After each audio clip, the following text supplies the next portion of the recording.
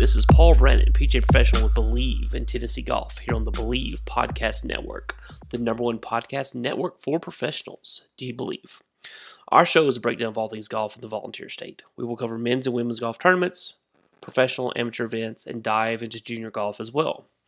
We will talk to the players, the instructors, and the organizers. If you enjoy the show, please subscribe and rate the show on iTunes. We're also available on your favorite directories: Spotify, Google Play, Stitcher, Luminary, and TuneIn. You can find us at Believe.com and at Believe Podcast. You can also follow me on Instagram at pbrandon21 or on Twitter at QIC_golfpro. So, week 2 of the quarantines and the lockdowns. And again, don't want to dive too far into this, so I want to keep it positive and upbeat. I'm seeing a lot of people out playing golf. Be healthy with that. Be safe. I know the clubs have turned the cups upside down. They are asking you not to touch the flags. Most in this area have gone walking only. So again, everybody out there be safe. With very little golf being played on the tours, I want to congratulate a friend of mine, Ryan Terry, for winning the Florida Azalea Amateur down in Florida this past week. He was playing in the event, shot 69-66. Had a 2-shot lead going into it. Steve Albright shoots a 63 closing. Ryan's tied going into the last hole, knocks it to 15 feet, cards his 69 to win by a shot. So again, congratulating Ryan. He won the state mid-amateur in 2018 and was the runner-up in the Player of the Year points in 2019. So great playing there, Ryan. And we'll shift gears now from Ryan Terry to my interview of the week. All right, everyone, I want you to say hello to my good friend, Lauren Personette. Lauren is the general manager at McCabe Golf Club in Nashville, Tennessee, one of the Metroplexes. Lauren is an amazing player. He won't ever brag on himself unless he's over a few drinks with me afterwards, but he is 11-time Player of the Year in the state of Tennessee in the regular division, 5-time Assistant Player of the Year. Lauren, say hello to everyone. Hello, everyone. How you doing out there in this such a tough time we're going through right now? But hello to everyone. Well, Lauren, thanks for taking some time for your day to be in with me. I know you're kind of running ragged with everything that's going on out there, but so let's just kind of get to know everybody. So tell me about your history. How did you get into golf? Did you play junior golf? Did you play high school golf? Tell me about your college career. I kind of know the answers, but I want everybody else to hear your version of the story. Okay, great. I got started playing golf when I was a freshman in high school. One of my dad's buddies came by on a Saturday afternoon, and we were out in the garage working on my dirt bike, because I rode dirt bikes up until, I rode them up until I was 16 or 17. And this good gentleman's name was Chuck Jordan. He came in and he was all discouraged and said he was quitting golf and he was going to give away his clubs. And I told him, I said, Chuck, don't give them away. I'll take them. So I kind of hinted that, and then he said, well, just go out to my truck. There at the back of the truck, there's a pull cart, bag, woods, irons, everything. Just get it out and it's yours. So me and my dad made a deal the next time that they were camping with us for me to wax his camping trailer or his motorhome. I don't remember what they had at the time. So that's how I got my first set of clubs. And the next week, I told my mother, I said, Mom, you need to take me to the bookstore. And she was like, bookstore? What do you want at the bookstore? So I said, I need a couple of golf books. I'm going to learn how to play golf. And she laughed, and so sure enough, she took me to the bookstore, and I got would it be the 5 Fundamentals of Golf from Ben Hogan? Is that what it's called? Ben Hogan's 5 Fundamentals. Yeah. Right, I got that, and then I got a Jack Nicklaus Golf My Way book, and it had more pictures on it. And so I read those books for a couple of weeks and kind of got curious, and we lived over off of Knowlesville Road close to Wright Junior High School. And one afternoon when I got out of school, I went and got all the balls out of that bag because I had no balls. And I took a brown paper bag with, 15 to 20 golf balls and went over to the school and started hitting 9-irons. Just kind of what I've read for a couple of weeks. And that's kind of how I got started. And from there, the first time I ever played golf was at Smyrna. A lot of people probably don't know that one. And just so happened that about a month later, they made an announcement at school that anybody want to go out for the golf team, come down to the gym after school. So I went down to the gym, and there was like 5 of us that showed up. That was it. So the coach walked in, and he handed us a piece of paper and said, fill this out. So we started filling out our paperwork, and he says, okay, looks like all you guys are on the team. And he started going around and asking everybody what they shot, how many, if they played or whatever. He got to me, and I told him, I said, well, Coach, I've never played. I said, I've hit balls a few times up at Wright Junior High. And I was at Glen Cliff High School at the time, just down the road. He said, fine, great, you're on the team. He says, if you want to play, you're on the team. So I had been playing basketball up until that point. I'd made the 9th grade basketball team and played 9th grade basketball. And then the next, my 10th grade, I made I guess it would either be B team or junior varsity team. And then at that point, I was into golf so much, I kind of dropped basketball and went full board to golf. So I played 4 years of high school golf, and then didn't have any scholarship offers. So I ran into Coach Charlie Anderson, who was the basketball and baseball coach at Aquinas. And he asked me where I was going to school next year. I don't know, I maybe met him a couple times or something, and I told him I didn't know what I was going to do because I didn't have any offers or anything. And he said, well, why don't you come to Aquinas? He said, we're starting a golf team and love to have you. So he ended up giving me like a half of a scholarship. So I went to Aquinas the first year and ended up winning the district or regional one. So I qualified for the NAIA national tournament in Fort Myers, which was my first venture outside of Tennessee. And then up to this point, I probably only played I think I played 3 junior events. I played in the school. It used to be called Schoolboy. Now it's called School Days, which I currently run at McCabe. I played in the Schoolboy 2 years, my junior and senior year, finishing second senior year. And then I played in one other junior event up to that point. So I played the first year there, and then I had kept getting a little better each year. And I asked somebody in town where should I go and get a lesson. So the one guy's name that came up a couple of times was Will Brewer at Bellmead Country Club, the assistant golf professional. And I told a couple of those people that told me that, I said, well, I can't afford to go to Bellmead. And so they said, no, you can, really. That's who you need to go see. So I ended up, I think I took 3 lessons from Will Brewer while he was the assistant at Bellmead Country Club, which they were pretty interesting lessons. And at that point, all I had to do was practice and play golf all summer. So and that's kind of how my golf career got started. And then after, I guess, my 3rd lesson with him, he said, what are your plans next year for school? And I said, well, I'm going to finish up at Aquinas, and I don't know after that. And he said, well, you should go to Lipscomb for your final 3 years. And so he ended up hooking me up with the coach at Lipscomb, and his name was Ralph Samples. He was a fine fellow. He was a golf coach, director of testing, and a psychology teacher at the school. Great fellow. Still know him to this day, and he still comes out every once in a while, plays at McCabe. But great fellow. So he told me, we got together, and I had never played on fast greens to that point.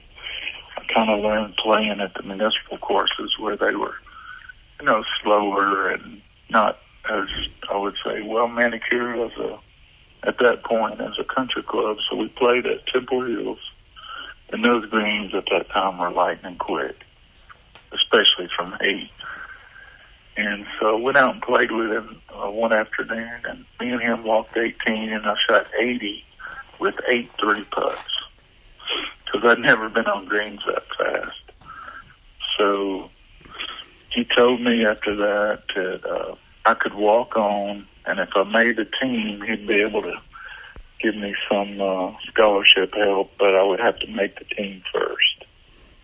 So after discussing it with my father, he said that would probably be the thing for me to do. So ended up transferring to Lipscomb, walking on.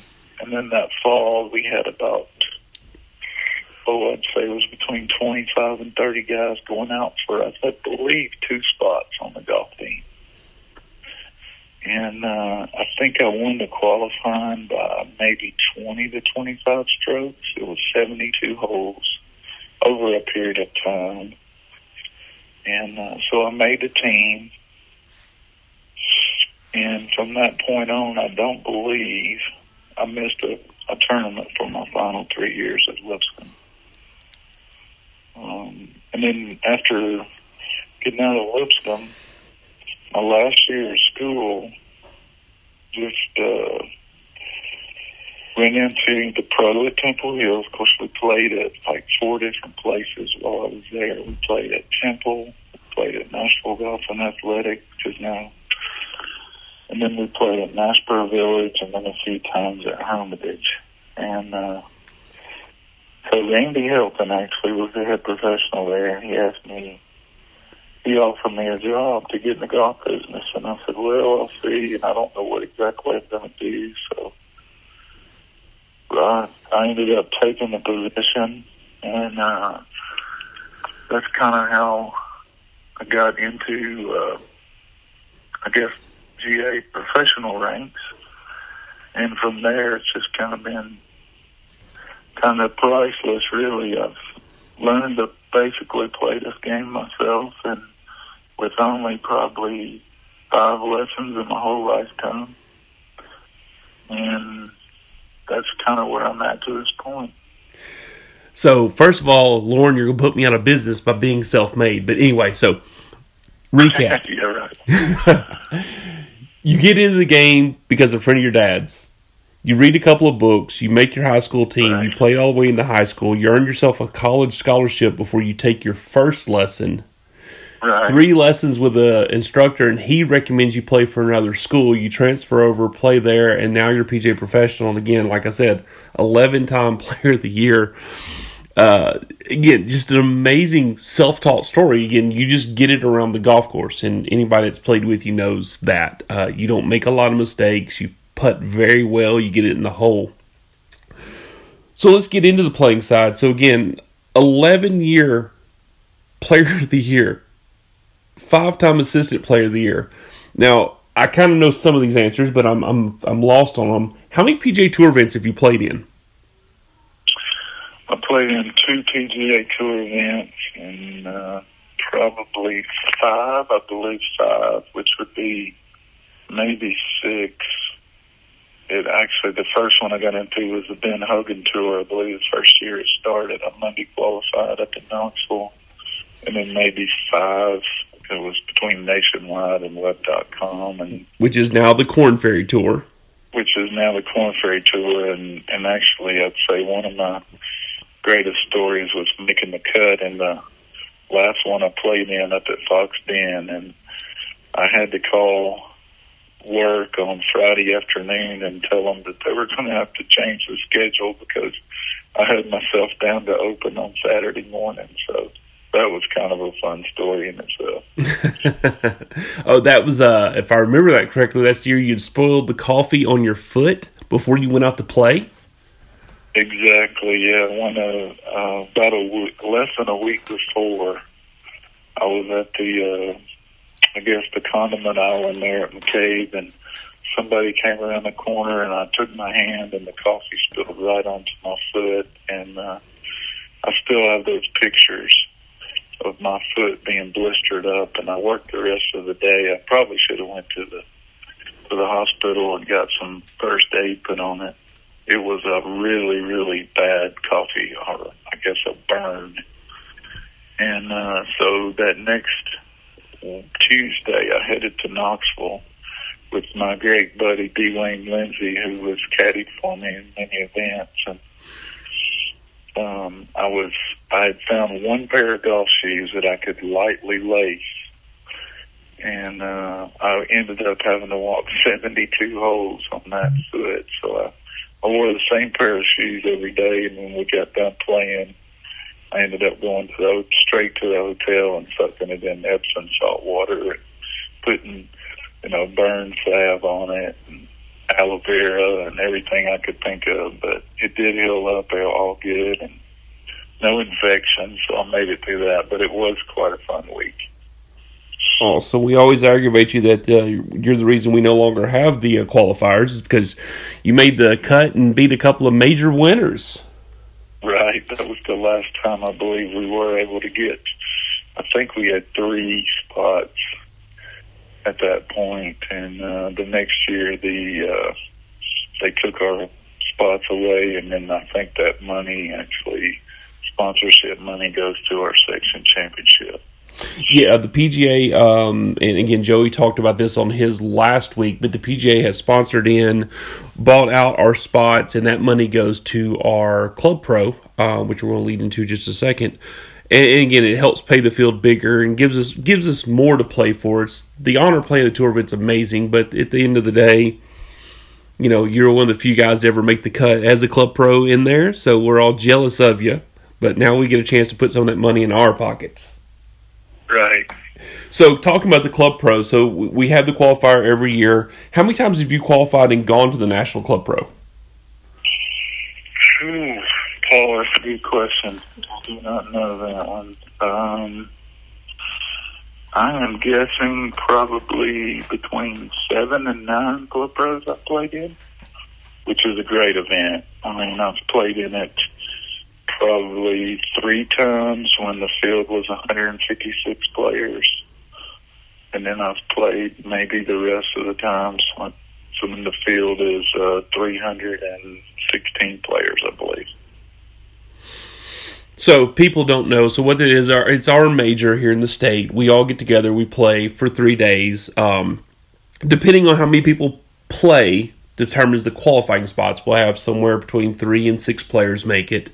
They'll then go to the national ranks and play there, and then that field's cut down. And eventually the top 20 get invited to the PGA Championship. How close, or have you ever played in the PGA Championship, or how close have you been to making that level? The closest I came, I believe, was maybe 42nd position, 2 strokes out of making the playoff, I believe.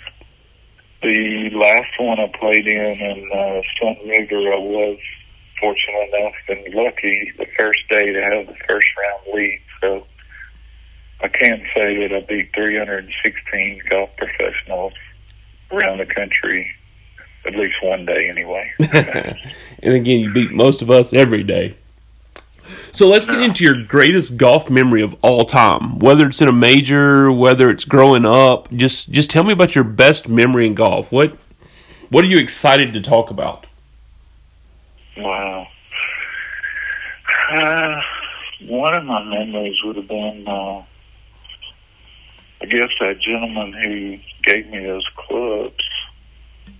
He came out and watched me play a local event at Harpeth Hills. They used to, years ago, the Ted Rhodes golf tournament used to be held at Harpeth Hills, and I'd already turned professional.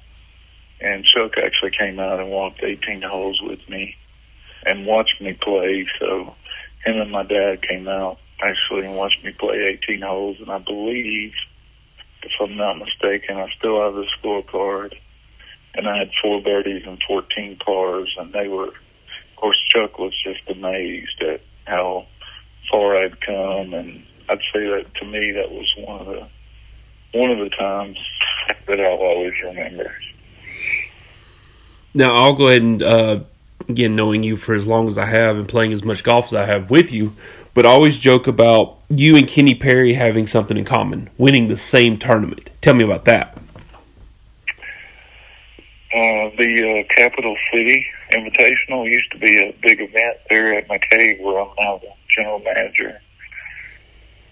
Oh, it used to be, when I tried to get in for years, it used to be 300 plus players.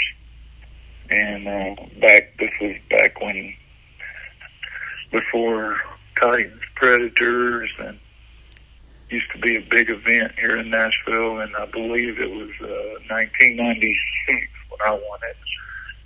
And I had lost to him maybe 2 or 3 years before that by 1 or 2 strokes. And I believe maybe around 90 or 91 or somewhere around there, he won that tournament and made enough money to go to Q school, in which he earned his PGA Tour card, and he never lost it after that. So that's a good memory also. Yeah, and I know he's a local hero, and he gives back so much to the colleges and the schools around here.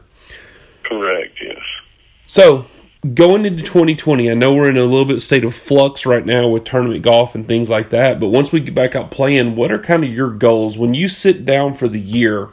And again, we've joked as you went from 10-time to 11-time now. What are your goals for the year, pushing forward to attain possibly that 12th Player of the Year, or what are your plans this year? Wow, that's a good question. I try not to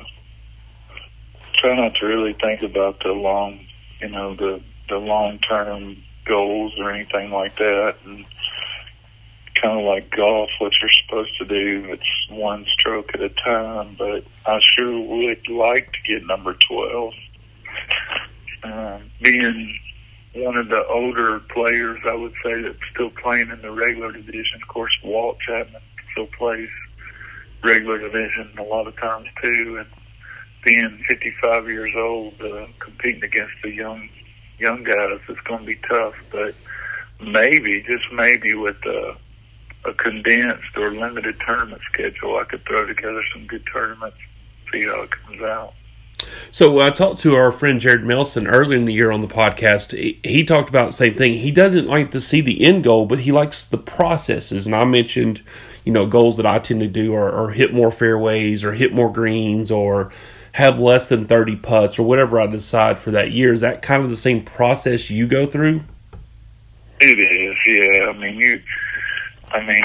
Like I said, it's just shot to shot, and for some reason, I've always been good at being able to, not concentrate on the big picture and just kind of focus on what's next at hand. So, but yes, it is more fairways, more greens, fewer putts.